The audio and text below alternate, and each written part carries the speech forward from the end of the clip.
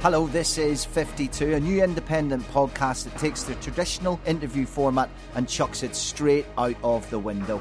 Instead of a pre-planned chat, each of my guests will draw cards from a deck, each turn revealing a random question that will chart our course over the next half an hour or so. That can mean a very serious chat, a ridiculous one, a mixture of both. It will all be left to chance. This is 52, sponsored by Grosvenor Casinos, the UK's largest operator with 52 venues worldwide and online at grosvenorcasinos.com. And in my hands right now, the questions that will determine whether this episode turns out to be the ace in the pack or a busted flush. Expect surprises along the way as I take 52 seconds exactly to introduce my special guest. They called him Magic Chris, and for a very good reason. Seen as a luxury product by some in his era, he's the type of player who today would fetch untold riches in the modern game. A Sunderland fan who became a Newcastle United hero, played alongside the likes of Keegan, Hoddle and Gascoigne. And when one foot worked much better than the other, he simply practiced with the other one till he developed a second wand. He set up goals for everyone, from Clive Allen at Spurs to Jean-Pierre Papin at Marseille.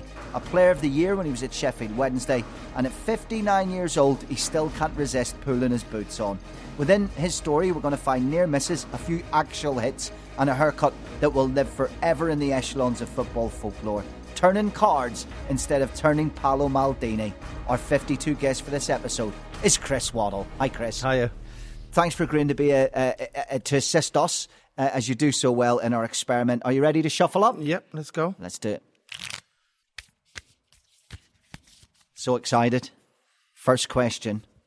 It's all on you, mate. Pick a card, any card. Middle of the pack. Okay, 10 of clubs. What's the best sporting motivation, love or hate? Proper philosophical start. Oh, yeah. Well, I've got to say, it was never hate. I loved the game. So I was never an aggressive player, as people will tell you. You know, the thing I always wanted to do was, obviously you want to win. You've got a determination for that. But also, I'd love to win, and I love to win by entertaining. And that was as good as, for me, was getting a goal or making a goal. A nutmeg was great. You know, as your career goes on, people expected you to do things. And it did get to a stage where I did get a little bit concerned because, especially Sheffield Wednesday, when I used to pick the ball up, I could hear all the seats flapping where people stand up. And you used to lay it off and you used to hear like is this what was a disappointment? But, you know, when you've got like three guys round you think, well, there must be two guys spare somewhere. So, but they probably didn't understand that. They used to say, dribble, and if you lose it, who cares? Yeah. I thought my teammates care. So I always used to love the game. I wouldn't say I was never pumped up to be like, let's kick somewhere, let's be aggressive. So it would be love for me. It ties back to actually one of the lines in the intro, which is how you'd be viewed today as a footballer, to how luxury, in inverted commas, players were viewed in your heyday. Because people, I would imagine, would have translated the attitude you've just described as, well, he doesn't care. Because there was so much more fire and brimstone and sticking up them and managers swearing and throwing things at walls. Today, that's not the case. People wouldn't look at a flamboyant player and say, well, you don't care. Did you face that?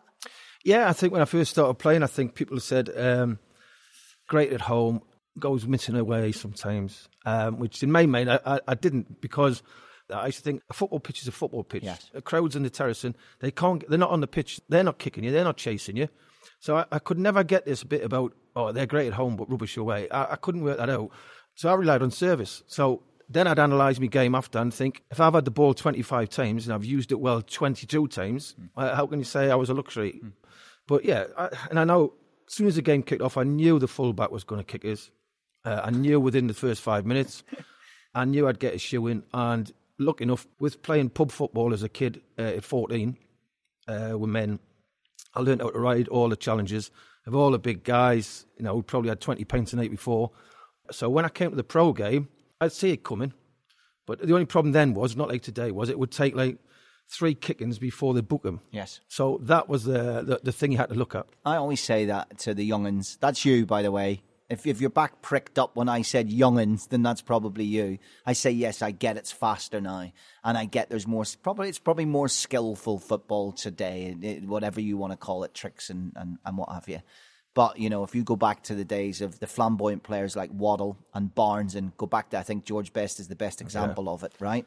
You had to get kicked for your art, and it was allowed. And just some of my favourite moments of watching George Best back is when you think, how did you stay on your feet? Never. And it would be a mercurial goal. But then you'd rewind it a bit and say, someone just went right through the back of him and he stayed on his feet.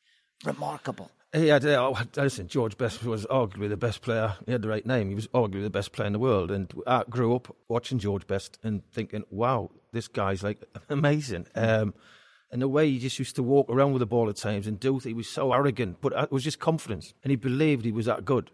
So, you know, lucky enough, I played against him in a friendly, a testimonial at Hibs, and he was brilliant for half an hour. He hit the bar twice, and then he hit the bar the third time because I saw him in the bar drinking.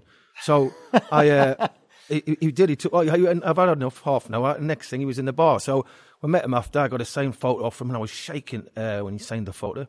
And and then he said, "Do you want a drink?" And I said, "Yeah." Well, wow, So I sat at the bar, had a drink with him, and he's talking, and then he says, "You want to get yourself a good agent and all this," and give us a bit of advice. How old were you then? Well, I would have just been 22, 21. Wow. 22. So, to me, to play against him, it was a testimonial.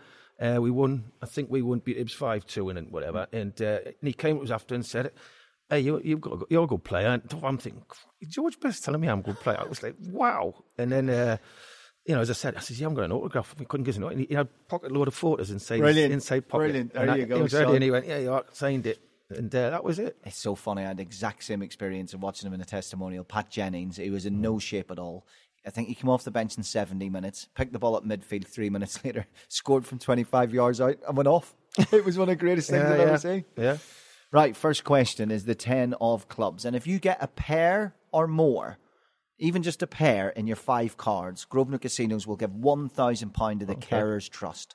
So you said okay halfway through that sentence, and it was worried in your head. You're going, "Oh, it's my money. I'm getting it." Okay, great. Yeah, I'll take £1,000. So that's it. That's great. The Carers Trust do so much good work supporting families to look after those people that really need it. So we got a 10 of clubs on the board. I hope the next one's a 10, but I'm sure we'll get a pair. Hopefully. Right. So riffle. Just say stop. Stop. Nowhere near a 10, is it? This is one of the 2 or 3 questions in the pack. I have to say I was looking forward to, but dreading coming out because it's a little naughty. It's the Queen of Hearts. Okay. One night with ... We know what we're talking about here, Chris. One night with. One night with. What, a night out with somebody? No, come on. One night with, not out with. One night with. You know the word. One night. You know what I'm talking about. So, let's say, for a wee bit of a canoodle. Okay. One night with. And I'll make it a little easier in that it could be past or present, so you could go back into any era. Okay. I won't make it have to be modern day. That's literally one of the hardest questions in the deck. It is a hard question, I've got to say. I like all the old actresses, to be fair, growing up. I'm trying to think the girl who was in The Quiet Man with John Wayne. That is properly going back. Yeah. Because that was filmed in Ireland. Yes. I watched it about 45 times. Right. So I can't think of her name. But she was absolutely stunning. So modern day, very hard.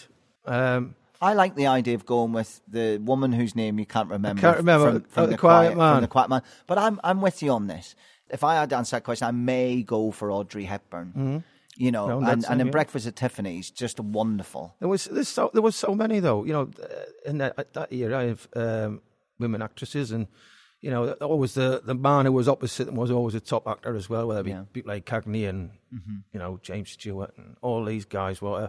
And I used to love all them films, but the women were always like immaculate. Untouchable. Yeah, they were immaculate. Brilliant. There you go. Who would have ever thought the woman from The Quiet Man was going to be the... I never thought that's where we go. Right, that's a very good answer as we move on to question 3, which, as you know, is the stacked deck. Chris, this is where, before the show, I selected a card and a question that I really wanted you to answer. I've given you the 7 of diamonds, which doesn't help with their pair, but we've got 2 more cards to come. What is your most memorable dressing room moment? I can tell you the worst one. I can't tell you the best one. Could I, even though it says in the card, what's your most memorable dressing room moment? Can I say moments? Can I add an S on? I'll write it on with a pen if you want.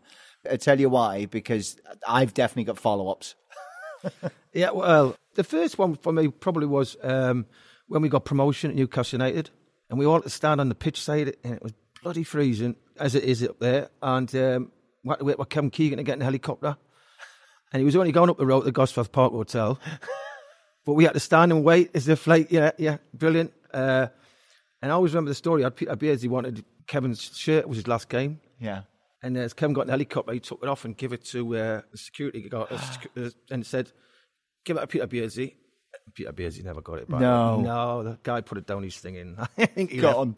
But yeah, that day was amazing. I mean, I signed with Newcastle, and 2.5 years later, I'm a regular in the team. Kevin Keegan walks through the door, and it's like, nah, we were terrible about it at that time. We were shocking. We couldn't score. We were terrible, honestly. And we had about 8 Geordies in the team. And all of a sudden, we get 1-2 on Madeira pre-season. We come back, and somebody heard a whisper that, Kevin Keegan signed. We're like, shut up, he's not going to sign for us. And we got back, and he walks in the training ground. And the place just took off. It was like, we were probably getting about 21, 22,000, if that. Kevin Keegan signed, we've done pre-season, we've come back, and it's 36,000 there, and it's like 20,000 outside. And we beat QPR 1-0 on the first game, and he scored. He said a great line after where he went, he says, I've got the space, and as I rolled it past the goalie, the crowd sucked it in. And it was just a great line to say. We were like, wow. And he just, the standards of the club, just everything lifted, from the supporters. But I always remember that last day, everybody was just like, it was the old big baths then. Yes. Champagne and, no disrespect. A year earlier, I thought, there's no way we'll ever get a glass of champagne in this. Because we're going nowhere. Yeah. We may have got a bottle of brown ale or something like that, but we're never going to get champagne. And we're sitting in the bath, I'm sitting there with Keegan and Terry McDermott and Peter Beardsley, and we all got a bottle of champagne in my hand, and I'm thinking, I just can't believe this. How'd that happen? Yeah. How am I here? Yeah, it was. And then, obviously, unfortunately, Tottenham didn't sort of win. Had a good change room, but didn't win. Great players. What Team 87 was, one of the best teams I ever played in. Marseille won the first league. But it was strange because, to me, it was like, yahoo, I've actually won a league title. Yes. And the French players were like, they didn't really know how to celebrate like we did. We used to go mad. If you win a trophy, you're on a drink for a week. And you just go absolutely mental. Where the French were like, we've won the league, and we'll see after the break, something. And crazy. So I was like, no, we've got to go out and celebrate. And no, we'll be all right. And so just went home? Yeah, they basically had a drink in the ground in the change room. Again, a few bottles of champagne was going round. Yeah. And then that was it. They all got in the cars and drove home. And I thought, wow. What I get from that then is it's the place you dread the most when you lose and the place you cherish the most when you win. Part of it for the secrecy as well and the privacy after being in the public arena. So it's interesting that your mind immediately then went to 87 and the worst dressing room, I'd imagine, going back in after the Coventry game. Yeah. When you're such a big favourite to win a cup final. Yeah. It only ever gets told from the one side, that story, doesn't it? Yeah. But that must be the one room on earth you don't want to walk into because it's kind of like it's real when we walk in there. The problem with 87 was we had a great team. And on paper, and people would say, no, Everton were better, so-and-so were better than you. On paper, on the day, we were the best team. But we played so many games. Honestly, we got 3 games of League Cup semi-final against Arsenal, which we lost the third one because we won 1-0 there, lost 2-1 at home. They tossed up for the next one. We lost at home. And then we had like a backlog of Premier League games, which was League Division 1. But we had so many games to play. It was like Tuesday, Thursday, Saturday. Yes. Then the cup final starts rolling up, and you think, wow. I was busy as well with Diamond Lights at the time, so priorities. It was just like a hectic time, and we just thought, if we'd focused on one of them, it's easy to say that now, but unfortunately we didn't have the squad to cope with the amount of games we played, and I'm not sure the actual true facts, but I think we played about 10 or 12 games more than Coventry. Yeah. And it took its toll on that, and especially Wembley, which drags you. It's a heavy pitch, like it does drag you down. And as the game went on, Coventry were really up for it, and who wouldn't be? But lucky enough, it was a massive distraction about the shirt sponsors. Half the team didn't have the name on. Why was that? I don't know what happened. But a printing error? Yeah, there was we were sponsored by Holston. Holston, yeah. And there was only 5-6 shirts had Holston on. And then that became the talking point. And basically, Holston went mad. Yeah. But they got more publicity out of having nothing on the shirt. It was the front page of every paper the next day. I don't even remember that. That's amazing. And that sort of took over the defeat. Yeah. You know, coming out, the press was saying, not like, how do you feel? It was like, did you have Olsen on your shirt? I was like, what? And we never knew, though, till about 20 minutes into the game. That was the stacked deck, and I now want to ask about young Eric Cantona coming to the dressing room, and I want to ask about Gaza in the dressing room, but if I do that, this becomes a normal interview, and this isn't a normal interview. It's 52, sponsored by Grosvenor Casinos, the UK's largest casino operator with, you guessed it, 52 casinos nationwide. So let's get back and leave it to chance now. Top or bottom, Chris? Oh, top. It is the King of Diamonds. We still don't have a pair yet. No. This is interesting because I'm really not sure you own one. What is the last message and the last picture message you sent from your phone? To the missus yesterday. Yes. Yes, I'm in the pub. And picture message? We might have to go back a while here. You know what? It was probably a passport photo I sent to Radio 5. Which, by the way, you ain't going to need anymore. Yeah. That's interesting, actually. I'm down the pub. You've never, ever really left the working class environment. No. You're proud of it. You cling to it. And I think as well, this is about football. I don't think even sitting here at 59, you've retired really. No, I played the other week, obviously. I have played. Is it for a pub team? I played for a pub team, but I do play some Saturdays for a club called Hallam, who have got the oldest football ground in the world. Yes. But we don't play on that. But I play for their 45B team. Some weeks when I'm not working, obviously at games. We train Tuesday nights, but unfortunately I pulled my calf last Tuesday, so I'm going to be out for 3 or 4 weeks. So, I still love it. And people keep saying, why do you keep playing it? And I went, because I actually love it. Right. I started at pub football, finished in pub football. I still play basically pub football. But as I've always said, as long as I can put the boots on, as long as I can go out, I don't look where people go, Chris, stop, please, you look embarrassing. I'll just keep playing. How far can you still ping a ball? 50, 60 yards. Oh, my God. See, because the thing is, when I was younger, I could kick a ball a lot further than I can now, but I have no skill, right? So it's not really about strength, is it? No. It's about, like, knowing how, it's technique. Timing, technique. But listen, when I was playing, I could kick a ball. I mean, once I had a bet at Marseille, and before they did the ground up, which is fantastic now, you know, it was the old velodrome, it was the old bicycle track, but it had one main stand, which was absolutely enormous. And all the lads used to say, because I used to kick the ball up in the air as high as I could, and it used to go very high. And the players, I used to say, you've got to keep it up without hitting the ground. Right. And now I said, no, we can't, nobody does that. And I'll show it. And I did it, and I kept it up with my knee and then my foot. And so they used to say, go on, kick it.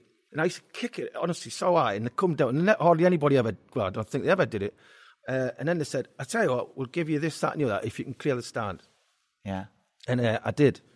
And I got a 25 quid fine for a new ball. Because it went in the car park and some kid ran off with it. But, you know, it was just something. But I've always been able to kick the ball miles. And, you know, obviously when I was young, I could kick it a lot further. I'm not saying, you know, as you get older, but I can still kick it a fair way now. So, would you be able to relate to this, right? So I played a game of 5-a-side, 6-a-side. It was my stag weekend, actually. And my mates were all there. And incidentally, footballers who I was mates with, just they weren't there because we're footballers. Pat Nevin was there. Perry Groves was there. I said, I want to be against Pat. Right? Pat had just had a hip replacement 2 months earlier, and he'd already had another hip. So I think at this stage, none of his hips were his own. And he said, yeah, no problem, Col. And I was in the opposite team. So going back 10 years. So I was still fit as a fiddle, actually, at the time. After 20 minutes, I could not breathe because he made a point of showing me the difference between being fit and being a football fit. Yeah. And I asked him later that night when I couldn't even stand up at my own stag, not from the booze, from playing against him, I said, talk me through it. How can I not get a ball off someone who's had 2 hip replacements? And he said, first of all, you look at the ball. I never look at the ball. And second of all, you kick a football. I kick a 5mm point of a football. I finesse that football on postage stamps. You're just kicking a round object. Can you relate that? Because he was another mercurial player. I think the difference between going into the pro game and going to the level of what Pat's on about, and obviously a normal Sunday morning footballer, they've all, listen, as you go down the leagues, you wonder, you sometimes watch a guy in League One or League Two and you think, he's good, isn't he? He looks a good player. But if you watch him regularly, you'll think, Why is he? And then you realise why he's playing League One. Maybe it's just that split second he doesn't get his head up. He can't see it pass. He can't do a dribble properly. He dribbles when he doesn't need it. And there's lots of players out there who are very technical, very good. I always say the same thing. It's just natural. You can improve your game because if you're kicking the ball around every day, it becomes normal, and you think, and you start experimenting with things, and you think, well, that's good. That. Then you work on that a little bit more. But in general, it's all... Somebody said to me, well, so when you run at the fullback and you used to beat the fullback and you used to go this way and go that way, nobody taught me that. I did that at 3, 4, 5. My dad used to say, come on the field. And I had it then. And he didn't say, you've got to do this, you've got to do that. Now, other tricks like a step over, you can work at.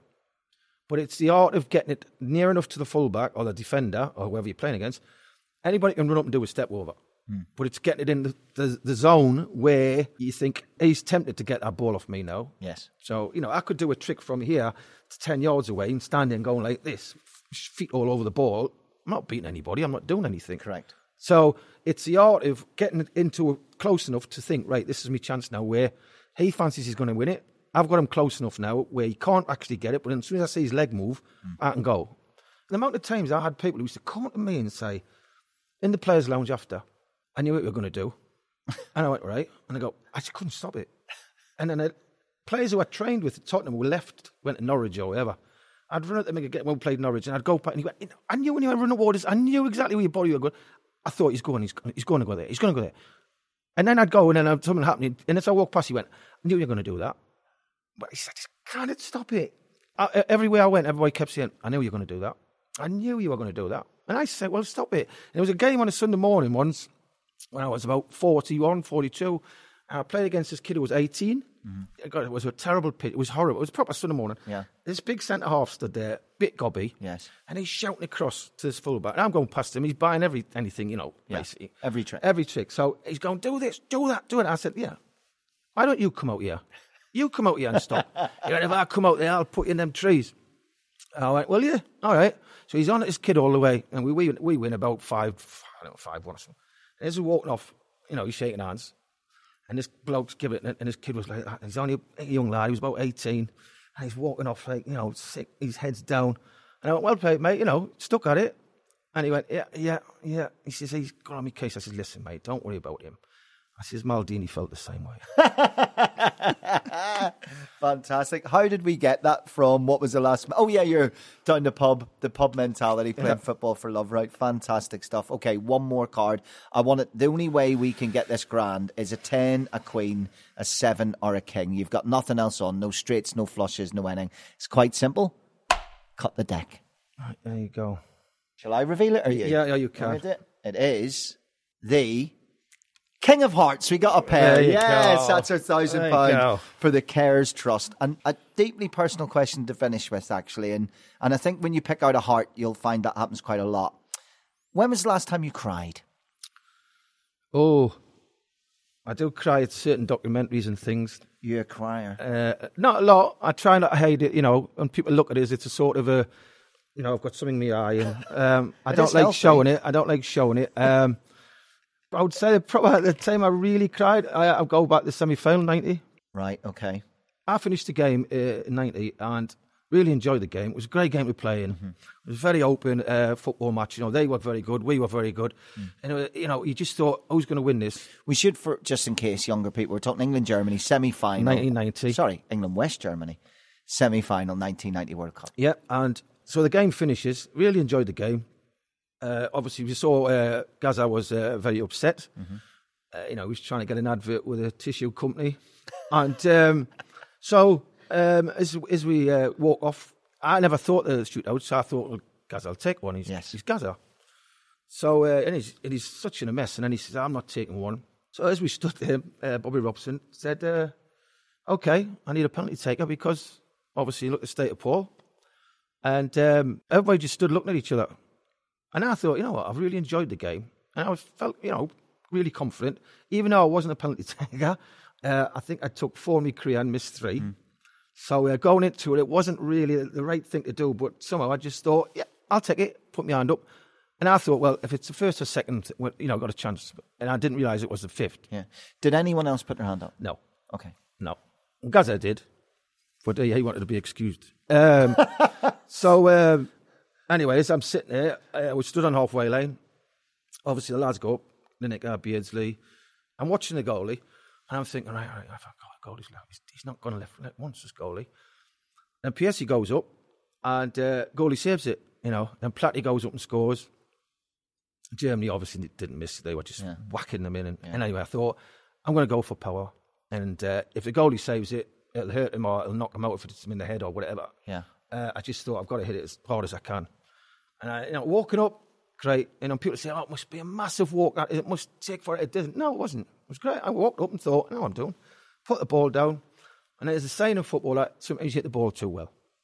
Now, I hit it far too well, right? Like you did when you used to hit it over the stadium. You know what happened with the ball, though? This is a true story. This ball flies over. I mean, everybody forgets that because the game's finished. Yeah. That is it, basically. England's out. We're not going home. We're playing third and fourth, but basically that's it.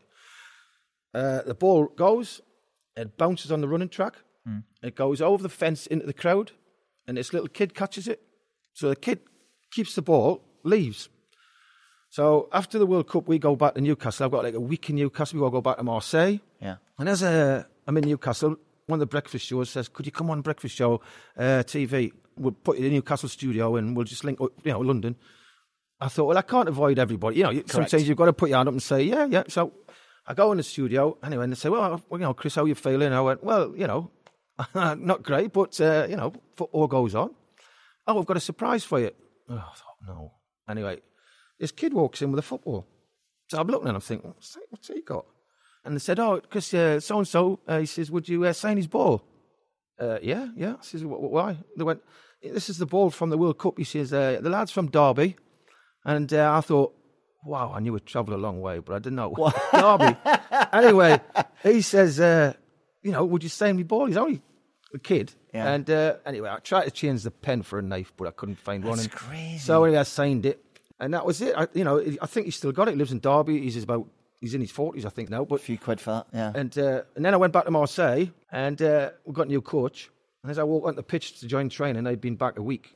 As I walked out there, the coach turned around and goes, my favourite Englishman. And we just got Franz Beckenbauer as manager. Do you know what? So the crying bit then, back in the dressing room. Yeah. So we come back to that again. Yeah. Were you crying because you were disappointed because England probably would have won that final if they'd have got there? Yeah, the whole lot. Because that team We've come a long way. Yeah. I think the 86 team was the one for me, though. Because, and I don't get why. In 2020 I do get it. You move on, it's only football. But I still don't kind of get like the Maradona hero status in England. Because if it was an Englishman I'd have done that to Argentina, you'd never get back in there. I'm not saying that's the right thing. If you'd have done that, you wouldn't get back in. But I always say the same thing. If Gary Lineker had done it, we would have said, how clever was he? Yes. Now, listen, we don't like to say cheating. Our country absolutely detests people who cheat at football.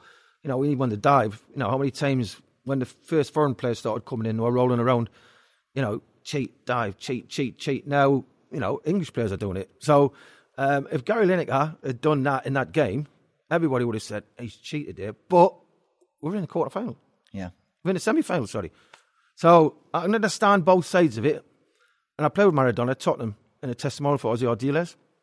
And he was a nice guy. Great player. He got man-to-man marked in a testimonial by Inter Milan. I thought, how boring is that? And I said to Inter Milan, why are you marking him? Just let him play football. And they went, he's not embarrassing. Well, he takes the mickey out of you, so he's not. Yeah. And he had no boots. He had Clive Allen's boots on. Clive got them straight off me. He hadn't even sat down in the change room. Clive was riving these boots off his foot.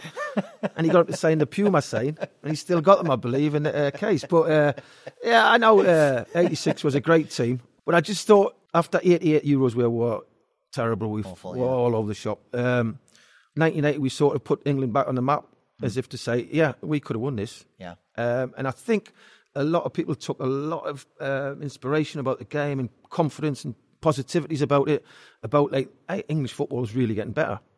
So I think that was a big part of it. If we'd won it, we'd still be partying now. But and who would have thought you'd have been the one got the advert out of it, not Gaza. So our final hand is 10 of clubs. What's the best sporting motivation? Love or hate? Very much love. One night with who? some... Maureen O'Hara. Maureen O'Hara, you've remembered. What a way to go from the quiet man. What's your most memorable dressing room moment? We went back to Newcastle United getting promoted and everything that went with that game. What's the last picture, the last message you sent from your phone to the wife to say you're in the pub? And when was the last time you cried, going all the way back to 1990? And that finishes then with the wild card. And, you know, that's me just having to pick one question before you leave. And I want to talk music. And the question is this. If you could be a member of any band ever and live that life, who would you choose? Because obviously it was Huddle and Waddle, Diamond Light, but there was also you and Basil Bowley were number one in Albania, and I can't remember the name of the track. Saga Saga Dance, it was called. There you go. And that's probably all of it you need to hear. No, it was called We Got a Feeling. We Got a Feeling, yeah. That's all of it you need to hear. There are good things about the internet and bad things, and definitely the bad thing is that is there at the moment. But you love your music. Yeah. What would the group, be the person? the group I would love to be in, The Jam. Right. And do you want to be Paul Weller? I wouldn't mind which one I was, but obviously Paul Weller went on to... But yeah. I've been to see From The Jam, which is obviously Bruce Foxton's band, who do all the Jam tracks. They tour around in small venues, so I've seen them at Butlins, I've seen them in the town here. Never met Weller. My daughter's dog, Labrador, I walk basically every day, go there at work. He's called Weller. Fantastic. So sometimes they say you don't meet your heroes, and I've never met him, so...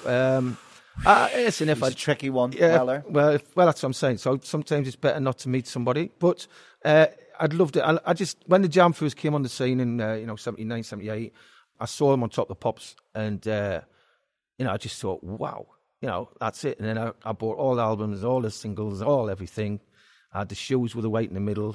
So I love all music. Don't get me wrong. I love Northern Soul. I love punk rock. I love lots of types of music, but the Jam were just like...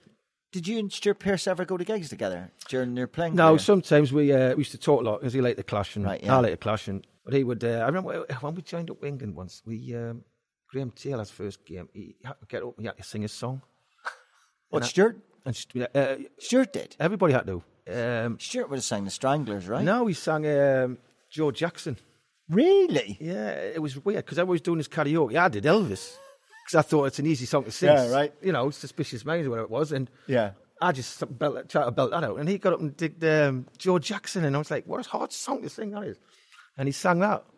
But yeah, we used to sit and talk. And I know he went to a lot of gigs, and he still does that. And he loved his music as well. But with similar tastes. Yeah. Well, listen, probably the best line to end on at the end of this episode of 52 is the public gets what the public wants, which probably sums up Chris Waddle as a player and a pundit. Thank you so much for taking part. Pleasure. Colin Murray's 52, sponsored by Grosvenor Casinos. No more bets.